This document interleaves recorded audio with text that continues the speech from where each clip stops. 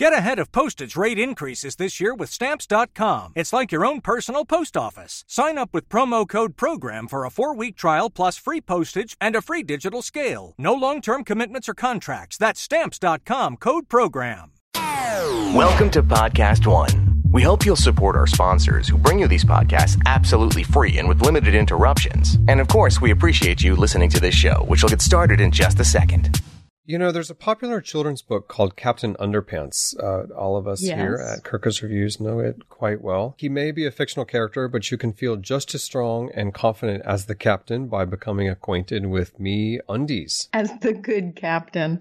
Oh, MeUndies are made with a material sustainably sourced from beechwood trees. Their naturally soft fiber makes a fabric that won't sag down or ride up. With MeUndies, you can get undies sent right to your door. No more hunting around for the perfect pair at a crowded store. MeUndies is so sure you'll love your first pair that if you're not happy, they'll do whatever they can to get you into the right pair. And if they can't, keep them and they'll refund you. So it really is risk-free to try the best underwear ever. For listeners of Fully Booked, you get 15% off your first pair of MeUndies and free shipping. That's right. Just go to MeUndies.com/Kirkus for your 15% off your first pair, free shipping, and a 100% satisfaction guarantee. In fact, since we are overflowing with generosity, here's an extra gift for you. Order a pair, take a screenshot of your transaction, send it to us, and Podcast One will send you another pair of MeUndies. You get one for 15% off, and then you get another pair completely free. The first 25 people to send a proof of purchase, which is a screenshot of your purchase or of the receipt, will send you another pair free. Just send your proof to gift@podcastone.com. Put Kirkus in the subject line, and you will soon have another pair in your collection. Again, that's gift@podcastone.com. One more time, MeUndies.com/Kirkus. Check it out. Podcast One presents Fully Booked by Kirkus Reviews, the ultimate insider's scoop on the best new books. Every week, Kirkus brings you author interviews, recommendations from the bestseller lists, and insights into books that are not yet on your radar.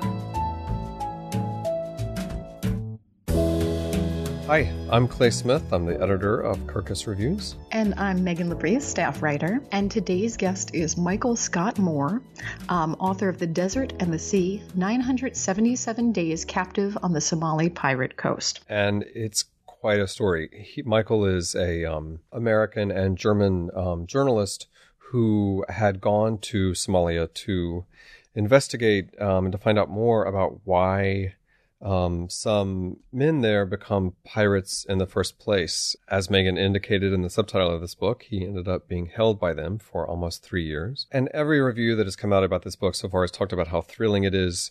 And he does keep you really engaged.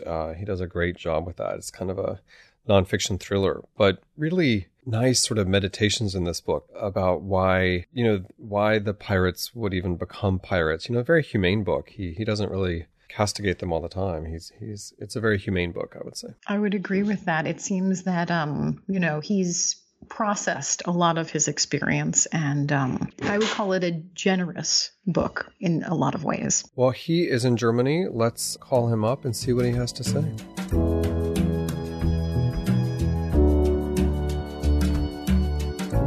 So I want to set the scene of this book a little bit more than we would maybe in another interview, because I think there are many people in the world who have not been kidnapped by Somalian pirates, and a lot of people also who don't really understand sort of the political and geographic dynamics happening over there. So just to kind of set the scene here, tell us a little bit, why were you in Somalia in the first place? Well, I went to research a book, and I became interested in pirates while I was living in Germany and following a trial in Hamburg for Spiegel Online.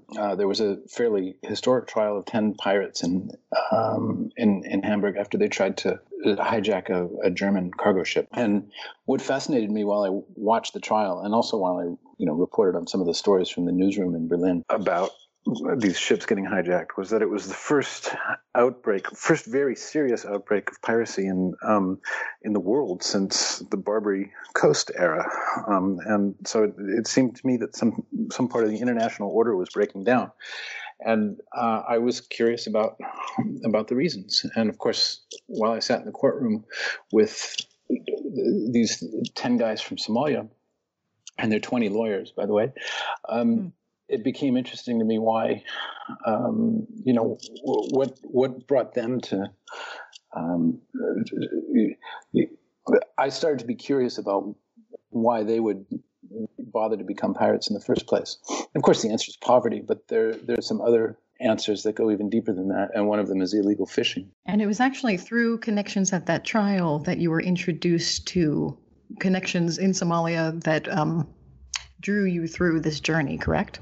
That's right. Yeah. So I was curious about piracy to begin with, but it was through the trial that I found connections in Somalia that made it possible to go there. There were Somali elders in Europe who had led journalists there before, and I knew another journalist, a German TV reporter who was also interested in doing his own project down there. So that's Ashwin Rahman, and he became my partner. We went down there together. I mean, how were you actually kidnapped by the pirates? Well, it was when Ashwin decided to go to the airport and fly off to Mogadishu a couple of days early that we made an extra trip along the airport road. And when we saw him off that afternoon, he flew away safely. On the way back, there was actually a truck full of guys with guns who were waiting for our car. And when they saw me, they came off the truck and pulled me out of the car and beat me with their weapons, broke my wrist and bloodied my scalp, and bundled me into another car. And that was it. I was a hostage. That was just one of many moments of upsetting my expectations as a reader for someone to be taken by pirates on land. And there's a rather foreboding quote that's in the lead up to that scene, something along the lines of, I think speaking with, a pirate, saying like, have you ever kidnapped anyone on land? No, I don't do that. Or I could do that right now, but I'm not going to. That's right. Yeah. He was very clear about that, that actually the gangs have so much power in certain parts of Somalia that they could do that at will. And yeah, they actually did. Ashwin feels lucky that they didn't catch us on the way out, because the general belief now is that they were waiting all day for us and all morning. So it's just luck that he didn't get captured on the way to that we took a different route to the airport. And afterwards, they asked me about him. They were asking where the second journalist was. So the subtitle to this book is 977 Days Captive on the Somali Pirate Coast. So when did you start to realize that you were going to be held captive longer than you had maybe first thought you would be? I think that realization came in cycles. At first, I obviously hoped it would only be a few weeks or a few months. Although I knew that Western hostages had been held for about a year and a half. You hope against hope. And then after 3 months, the pirates who had captured me on land and moved me around among bush camps and pirate prison houses on land, put me on a ship that was anchored just off Hobyo. So I think they were afraid of aerial surveillance that was sort of flying overhead all the time. And maybe for protection or maybe to save money, they actually put me and one other hostage on board a ship that had been anchored off Hobyo for, a couple of weeks before we got there. So in other words, the same pirate gang had hijacked a ship on the open sea, brought it to Hobyo. We actually saw it there from one of the houses we were held in. And a couple of weeks later, we were on board. That was one moment where I realized that it wasn't going to be a quick case. They were obviously trying to hold me and trying to keep me away from U.S. military. So once I was on the ship, I thought, well, I'm probably going to be here for a long time. And obviously there were other moments too. I think after the first year, I thought there's something really hopeless about these negotiations going on. And, you go through cycles of hope and despair. Because the price the ransom for you kept changing. I mean, it started at, I think, 20 million. Is that right? 20 million was the first demand. Yeah. And they stuck to that for a very long time. Mm-hmm. But then your mother got involved. And at one point there was 1 million and they changed that to something like 4.5 million. And Yeah, there was a period right in the middle of negotiations where it sounded like they were going to come down to 1.5 million, which was a drastic reduction from what they had been demanding. I think the negotiations had brought it down to something like 5 million. And then all of a sudden it seemed to drop. And then a little while later, it went back up. And the strange thing is that although I got very bad, I never got accurate news about what was going on from the pirates. But that particular blip in the negotiations, that weird dip and spring back, was something I heard about too. So in other words, one of the pirates who gave me news was accurate about that. And you mentioned in the book that you had no kidnapping insurance, which was news to me that was such a thing. That it even existed, yeah. Correct. I tried to get it, and at the end, I didn't, and I had a claim rejected, and I should have called off the trip right then. I didn't, and that weighed on me the whole time. It still weighs on me, as a matter of fact. But that's not unusual. These things, those policies exist, and journalists can't always get covered by them, especially independent journalists. During this whole ordeal, I mean, there were actually people in the American and German governments who were trying to help you at various points, but it seems maybe like they were more interested in, bombing the pirates than paying the ransom. I mean, where do you think government officials went wrong in your case? Actually, I don't think that was a wrong posture. Mm-hmm.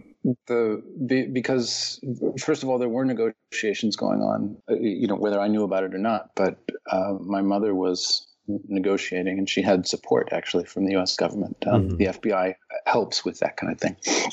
Yes, the FBI is actually quite good with hostage negotiation because it has its roots in the mafia, and kidnappings were a problem, domestically before the FBI became sort of an international organization. But I think the military posture that the Pentagon took was pressure. I mean, I don't know what else they were thinking. It's possible there were plans to come get me too, but I think the pressure that they put on the pirates, at least towards the end, was actually quite helpful. It was a two-pronged approach, and I don't hold that against them. In fact, I made it clear that I was willing to, suffer the risk of a rescue if everyone got totally frustrated with negotiations. Like I said, after a year, I was clear that things weren't moving very fast, and I thought, just never mind, come get me, and if I die, I die. I mean, that's how desperate I was after a year or so. Speaking of postures, it seems to me that, throughout this, generally, most times, as a hostage, you seem to be practicing passive resistance. Mm-hmm. With the Somalis. Why was that the decision you made as opposed to, the full-on Rambo American fantasy of, mm-hmm. picking up a Kalashnikov and, laying waste to your captors?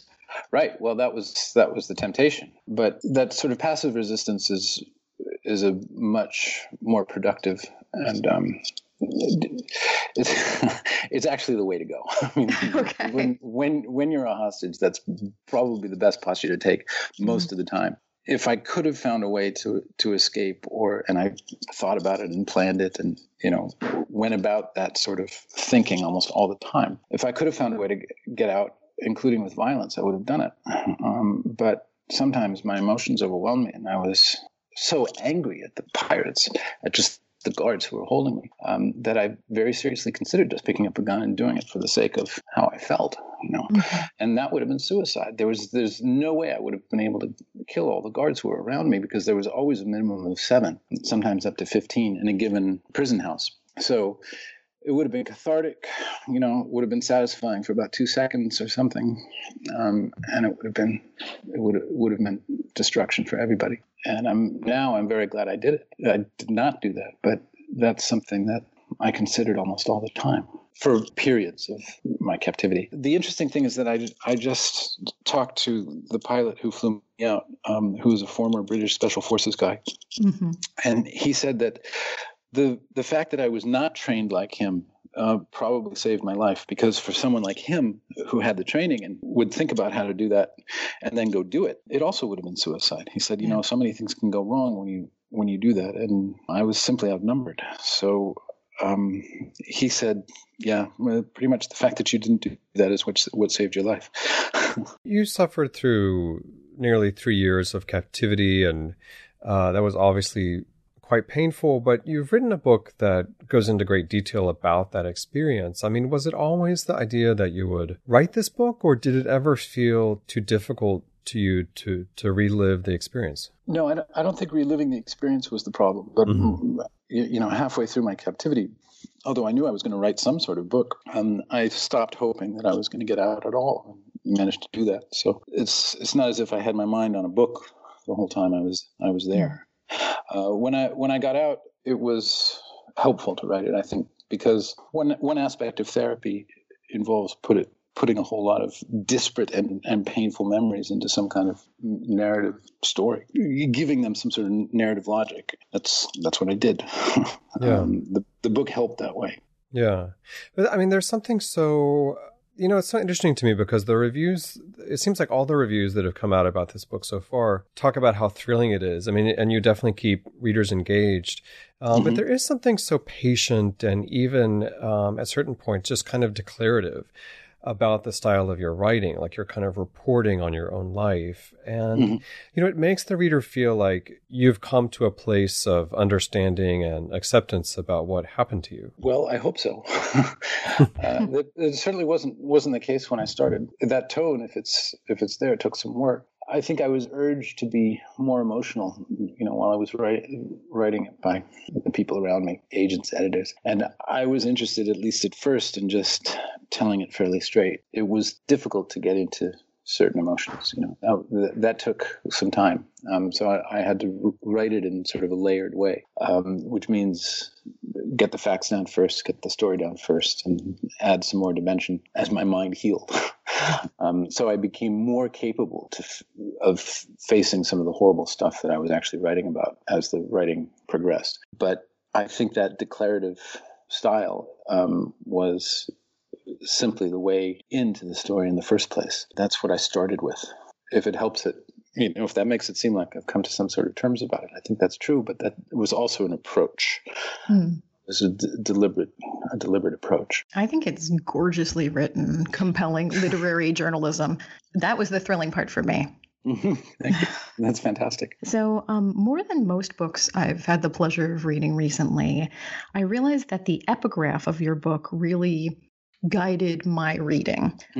Do you have a copy of your book in front of you? I was wondering if you would read the epigraph for us. Yeah, the epigraph is from Richard Kapuscinski, and he wrote about Algeria in the 1960s. And he noticed two styles of Islam, two kinds of Islam that were interesting to him. So the epigraph reads, in Algiers, one speaks simply of the existence of two varieties of Islam, one which is called the Islam of the desert, and a second which is defined as the Islam of the river or of the sea. The first is the religion practiced by warlike, nomadic tribes struggling to survive in one of the world's most hostile environments, the Sahara. The second Islam is the faith of merchants, itinerant peddlers, people of the road and of the bazaar, for whom openness, compromise, and exchange are not only beneficial to trade, but necessary to life itself. And that's from Travels with Herodotus. Now, your guards were actually devout Sufi Muslims, is that correct? They were, yes. Somewhat to my surprise, yeah. Yeah, why was that surprising?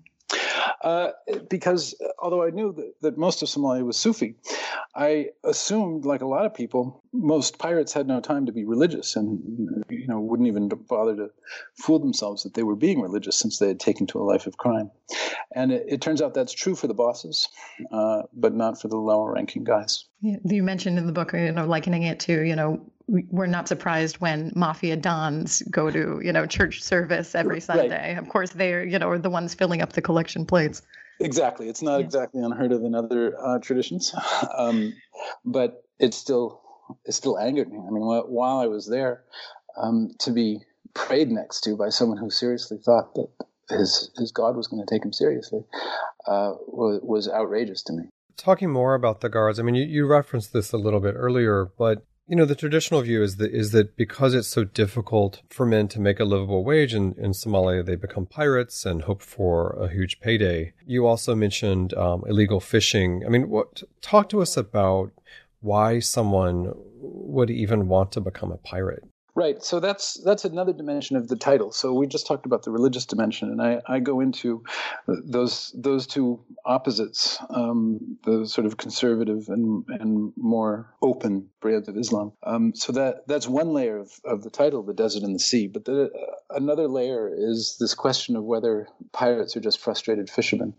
And it's a really interesting question because the roots of Somali piracy actually do lie in illegal fishing and the fact that since Somalia fell into chaos after 1991, it hasn't been able to defend its own coastline.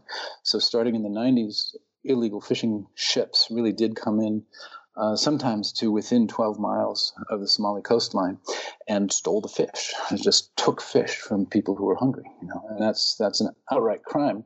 And it absolutely happens in other places up and down the African coast on both east and west coasts. And slowly, I think some regions in Somalia, especially Puntland, started to send out little boats to defend themselves against that and to demand a sort of license fee from the ships that were coming in too close. Within 200 miles, you can, based on international conventions, you can do that. You can justify that. And they would hold a fishing ship from, 24, 48 hours for about $50,000 and say, here you are. Once the owners pay up, here's your license, and you can continue to fish. It was technically criminal, but it was actually a way of ordering things on the coastline. And so that was just how business got done in the 90s off Somalia. If a fishing ship wanted to come in, there was no organized central national government to deal with. So it was sort of ad hoc. But those groups that sent out the gunmen started to get ambitious, and they became very organized, and they started to hijack larger ships and steal enormous amounts of money through extortion. So it became less about fishing as soon as the world heard about it.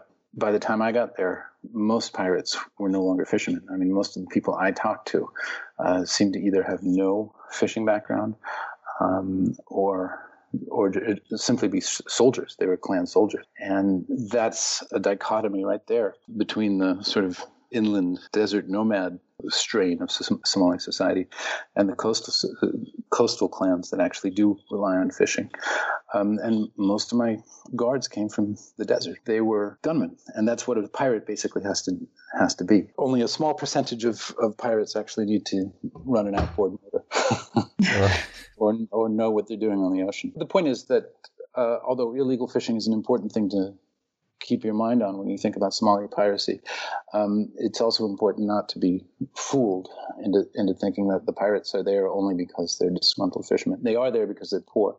They're also there, however, because most of them are addicted to khat, which is a very expensive drug habit in Somalia. I recently finished interviewing an author who wrote on the opioid crisis here, and that pinged my memory of, people who, become slaves to their addiction and then therefore, perform these acts they might not otherwise.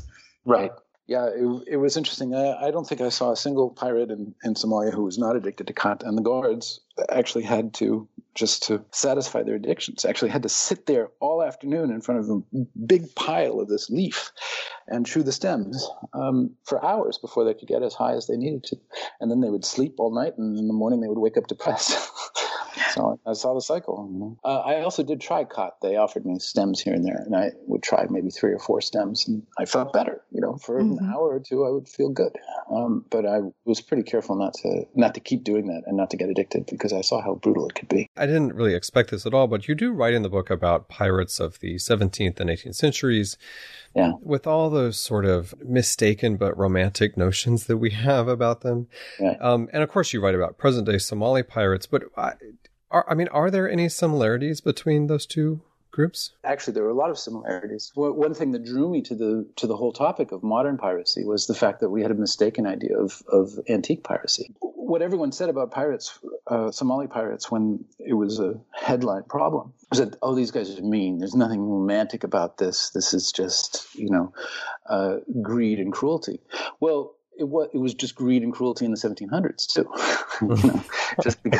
Just because pirates dressed, like degraded French noblemen or something like that, doesn't mean that it was a romantic Right.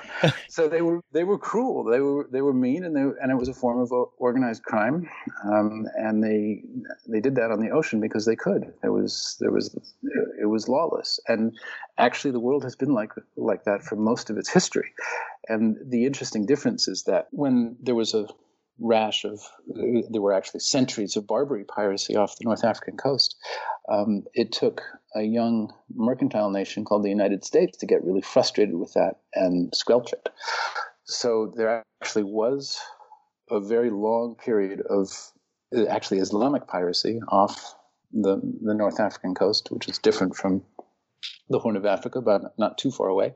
And it did have a dimension of jihad. It was also part of a religious war between Europe and the Ottoman Empire, which is what North Africa belonged to back then.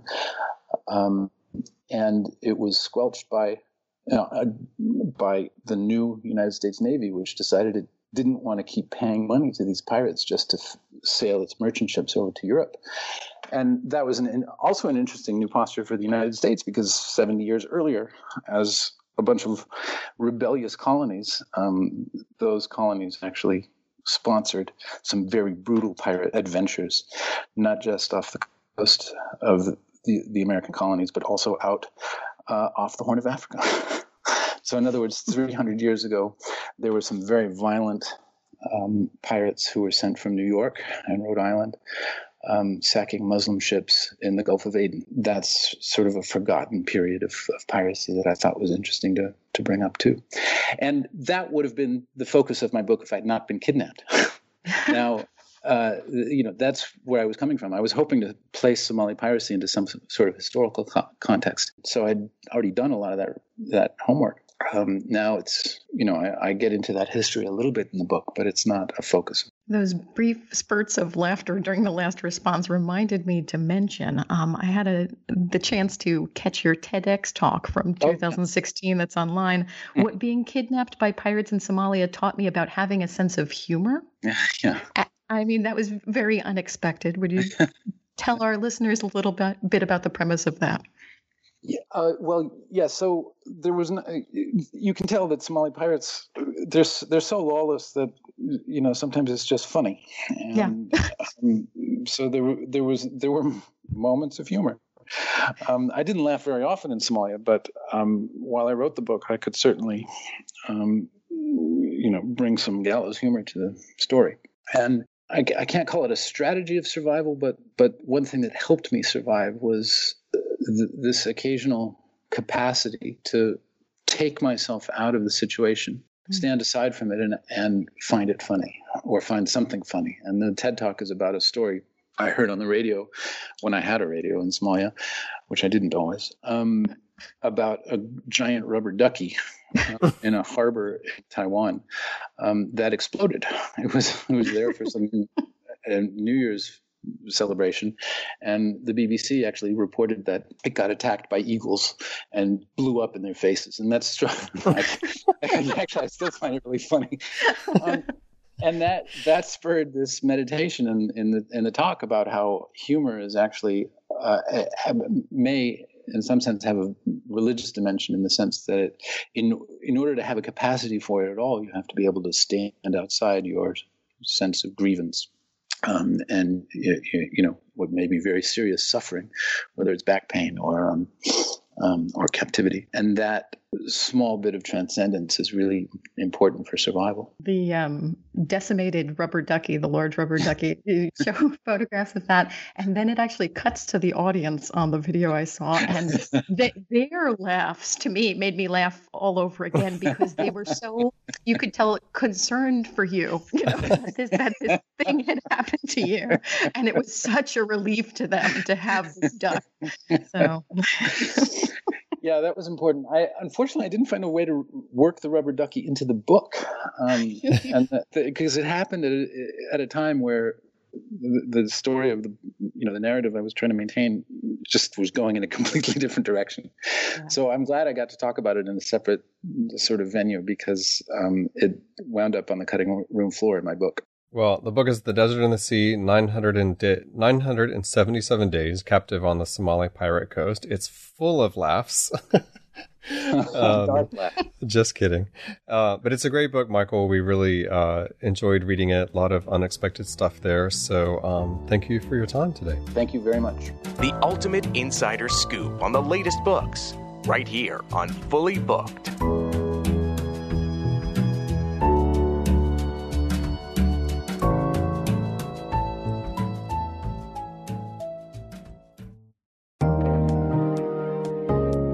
If you liked Fully Booked, don't miss Beyond the Darkness here on Podcast One. It's a weekly look at all things paranormal with world-renowned researchers and experiencers. They challenge everything we think we know about ghosts, ghouls, angels, demons, aliens, monsters, and more. So check out Beyond the Darkness weekly on Podcast One, podcastone.com, and Apple Podcast. Also remember to rate and review. Let's be honest here. Most of us are brushing our teeth wrong, not for long enough, and forgetting to change our brushes on time. But not me, because I've got Quip. Most brands focus on selling flashy gimmicks rather than better brushing, but not Quip. So what makes Quip so different, Clay?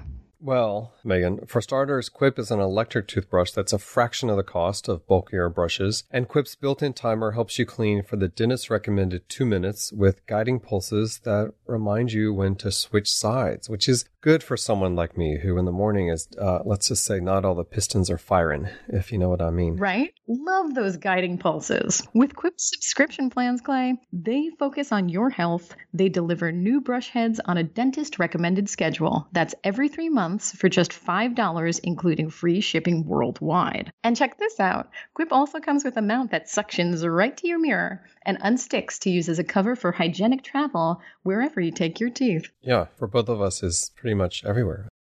Pretty much. Yeah. Finally, everyone loves Quip. It's been featured by Oprah, Time Magazine, and it has the distinction of being the first subscription electric toothbrush accepted by the American Dental Association. Quip starts at just $25, and for all you fully booked listeners, if you go to getquip.com/Kirkus right now, you'll get your first refill pack free with a Quip electric toothbrush. Again, that's your first refill pack free at getquip.com/Kirkus.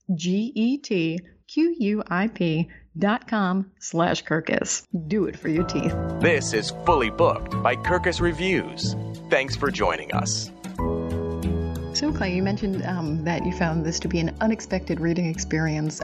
What was one of the things that surprised you? Well, I mean, one of the things I mentioned was, that I did not expect to be reading about, 17th century pirates in a book about Somali pirates because they seem so different. But, he really wrestles with the legacy of his father who, had a hard time. His father was alcoholic, and Michael, the author, had been told that his father died of a heart attack. He found out later that wasn't accurate. And so there's all these little mysteries and sort of subplots, I would say, in this book that, in addition to the main narrative about what it was like being kidnapped, really are just so engaging. I was fascinated to hear about growing up in a Lockheed family at that time, that his father was an engineer and was working in Germany, where his mother, who is German, was working as well. And then they came back to California together. And there are many such couples in their community. So he has dual citizenship. I don't know that we mentioned in the interview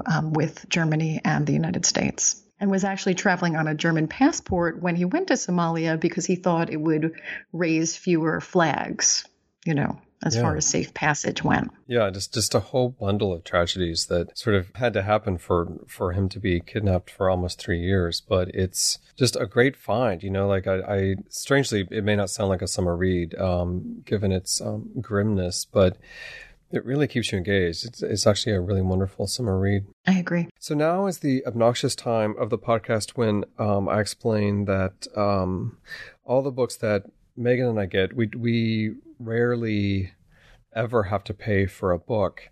Right. Which is why it was so intriguing to me. Do you see this recent investigation that the New York Times did into this curious case on Amazon of the $2,630.52 used paperback? Free shipping, Clay. Free shipping. With free shipping. Yeah. Or actually, there was another version for 99 cents for this book, which is a romance novel, but you had to pay $5.94 in shipping. So which do you choose? It's a tough call, you know? This was a 2009 novel called One Snowy Night with a K by Deborah McGilvray. I hope I'm pronouncing that right. She's a romance author. And I think that she was particularly horrified by this listing of her work. Yeah, she was. She put on Twitter, you can buy a copy of One Snowy Night for $1,558.59 plus the $5.49 shipping, or $2,630.52 in free shipping. And then she said, hang in there, it's being reprinted in July for much less. So, I just thought that was a great response to the oddity of this. But I mean, it's a nice thing that David Streitfeld, who wrote this article, you know, sort of exposes, which is that pricing on Amazon, at least as far as books are concerned, can be a little bit like the Wild West, you know? Yeah. And while there is not yet anything illegal about this, obviously gigantically predatory practice of, you know, upselling these books, you know, it doesn't feel good. No, it doesn't feel good. And we should say that Amazon says in this article that they are trying to crack down on this. But there's a really interesting quote from a publicist for Kensington, which is a house that does publish a lot of romance, just for how very blunt it is. Most statements from PR people aren't this blunt, but her name is Vita Engstrand, and she's the director of communications for Kensington. And she says, quote, Amazon is driving us insane with its willingness to allow third-party vendors to sell authors' books with zero oversight. It's maddening and just plain wrong. Yeah. So, it is very frustrating for people in the industry and for readers. Be careful out there. Please don't buy $2,000, $630 books. Right. Also, I really like Vita, by the way. I did an interview with Sonali Dev, who is one of their romance authors, who I loved her book. And with my book, I got a pair of socks that have all of their season's romance covers on them. So you got some swag with your... I got some sock swag with romance novels on them. I was over the moon. Yeah. Book publicist as opposed to journalist who might cover, let's say, luxury travel. We don't get that much swag. So it's notable when we do. Of course, I mean, we don't go into it for swag. We go into it for the free books and to interview writers and all that great stuff. To uphold journalistic ethics as well, Clay. But That's right. I mean, socks. Yeah. Well, our editors have a lot of journalistic ethics, and they've been thinking about which books are the best this week. So let's call them up and see what they have to say.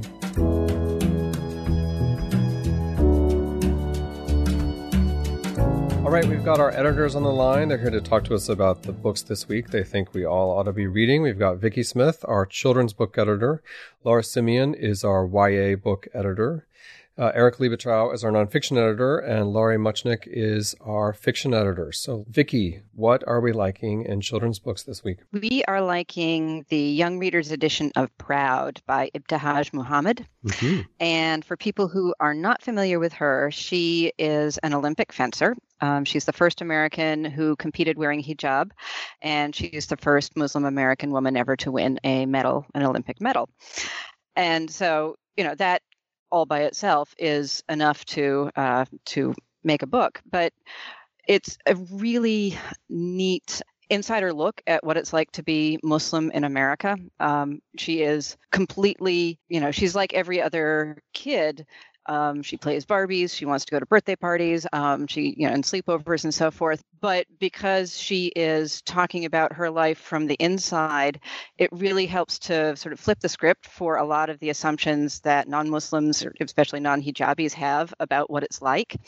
And there's this great moment early in the book where her friends, they're all athletes. She's really encouraged hard by her parents to become an athlete and to compete in sports. And one of the reasons that she chooses fencing is that she can do it while she's covered. But her friends are saying, they're talking about trying out and what they're wearing, and her two friends are wearing shorts and tank tops, and one of them says, I could never be a Muslim because I'm always hot. Plus, I look too cute in tank tops. And then Muhammad writes, we all giggled, but I cringed on the inside. I didn't really care that I wore hijab. Modesty was what my faith asked of me, and it was how my mom, sisters, and I had always dressed.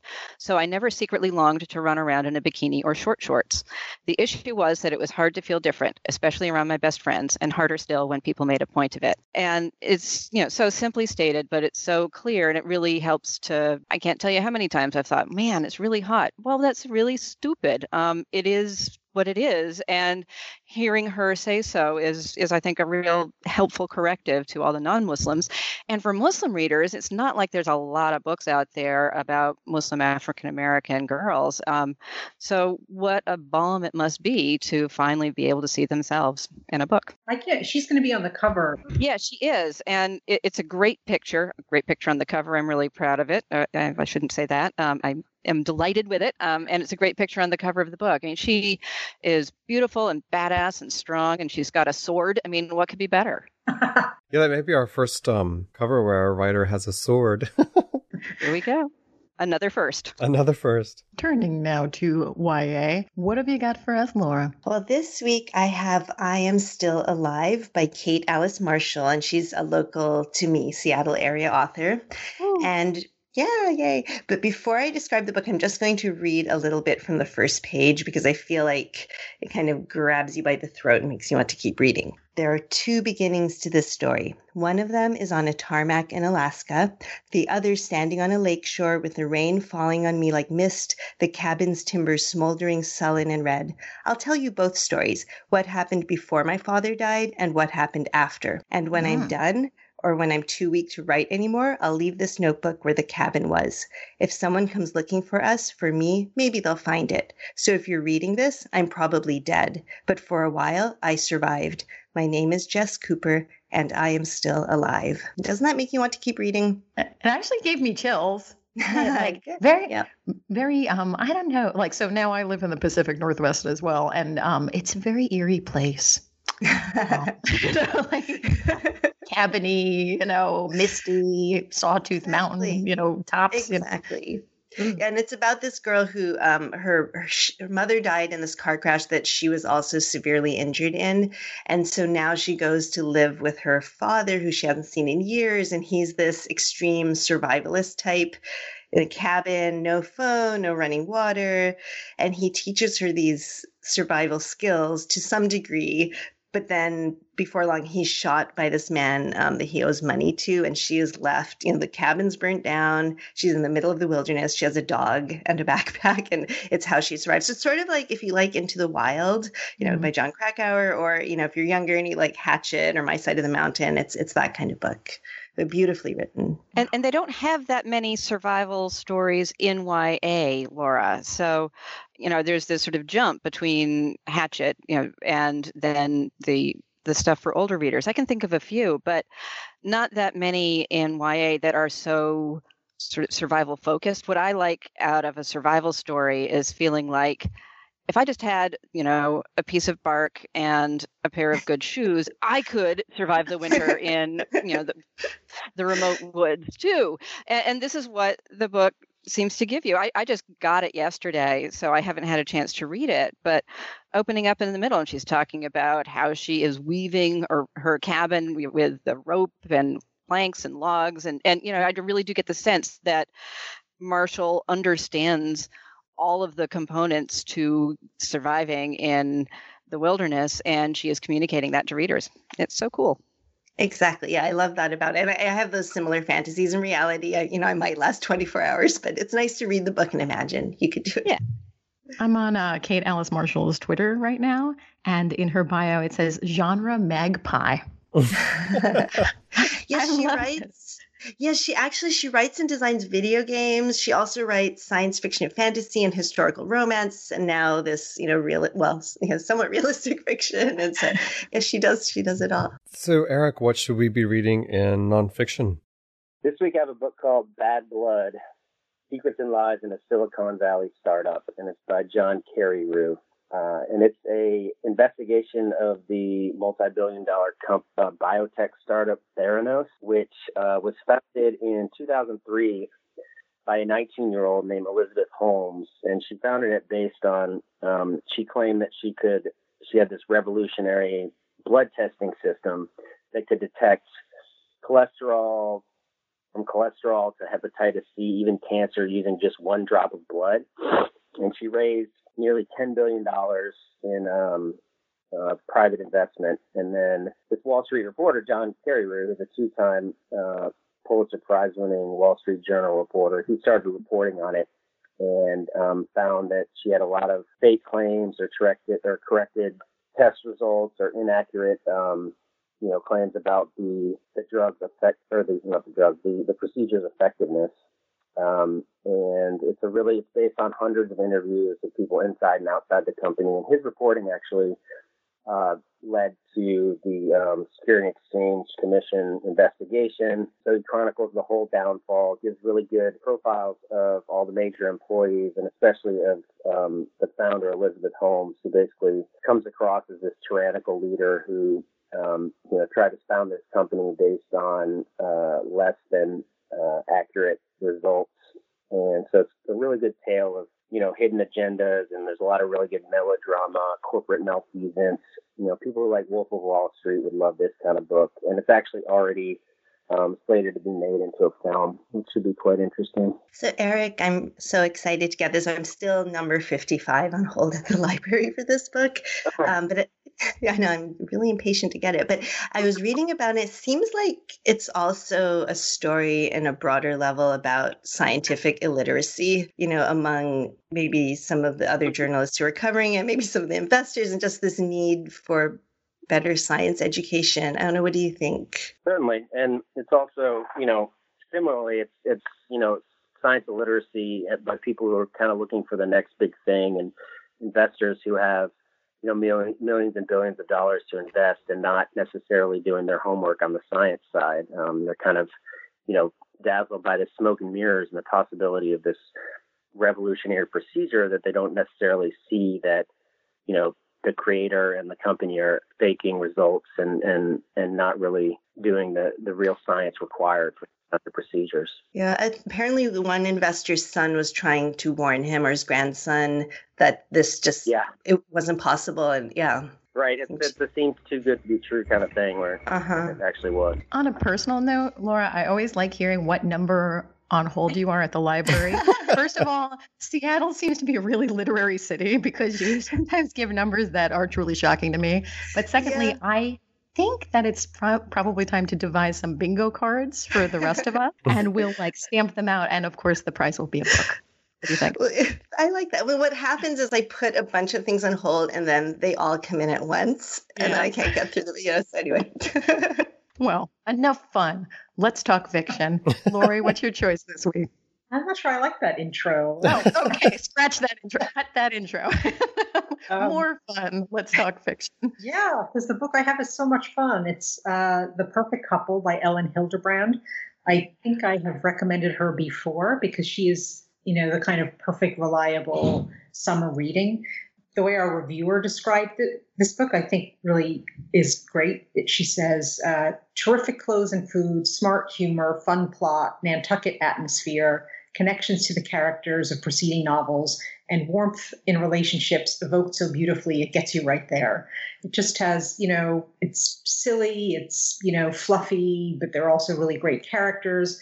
This book has a mystery. It starts at the morning of a wedding and on Nantucket, of course, and the maid of honor has been found dead in the ocean. She's drowned.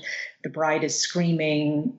The police are called. You follow the police chief as she tries to figure out, what could have gone wrong with this seemingly, wealthy, perfect family, beautiful, lovely bride. The bride is the assistant director of the Bronx Zoo, and she's like the youngest assistant director of a zoological society in the United States. She's got a great career, and she just comes from a regular middle class family, and her fiance's family is this very wealthy family. They're English, and his mother comes from a family that produced half the gin in Britain, and she's also a successful mystery novelist. And sort of every other chapter is the police detective trying to, interviewing people and trying to find out what happened, and then going back in time and seeing, the characters meet, a couple of years ago and move up through time. So you get the fun relationship part and you get the mystery part, and it all fits together really nicely. Okay, so that is totally fun. I stand corrected. And I do have a deep and abiding love of Elin Hilderbrand. I think she is just tops and glamorous. And I love catching a glimpse of her at fancy parties in New York City when we go in for Book Expo. I have never done that. Really? Yeah, I'll have to keep my eyes open. Yeah, she has nice style. Yeah, I was going to mention similar thing. My mother is a huge fan of hers too, though she didn't like her last book. I don't know why, but you obviously mentioned that she's quite reliable, so I think this is something I could recommend to her too. And you say it weaves in characters from the previous however many books as well. Yeah, I think one of the characters says something about how he had the police chief. I think he's reminded that Nantucket is a really small place. So I guess just by virtue of the fact that the characters all bump into each other and stuff, she does kind of create a world where they pop up from book to book. Well, thank you all. We hope you join us next week. We're going to be talking to Catherine Coulter. She is the best-selling thriller writer, and her new thriller is titled Paradox. And it is 22nd in her series of FBI thrillers. And of course, given the news, it's a really fascinating time to be writing about the FBI. So we're going to be talking to her about all that. Until then, you know what to do. Turn this thing off and go read a book. Thanks for listening to Fully Booked by Kirkus Reviews. Check out new episodes every Tuesday at podcastone.com, on the Podcast One app, or you can subscribe on iTunes. Hey, it's your girl, Amber Rose. And I'm Dr. Chris. And we're excited to announce the launch of the Amber Rose Show with Dr. Chris right here on Podcast One. We'll be taking your calls, sharing our expert advice, and talking all things sex, relationships, and self-empowerment. This is a judgment-free show, and we want you to be a part of the conversation. So make sure to download new episodes of the Amber Rose Show with Dr. Chris every Thursday on podcastone.com, the Podcast One app, and Apple Podcasts. Make sure to rate and review on Apple Podcasts. Get ahead of postage rate increases this year with Stamps.com. It's like your own personal post office. Sign up with promo code PROGRAM for a 4-week trial plus free postage and a free digital scale. No long-term commitments or contracts. That's Stamps.com, code PROGRAM.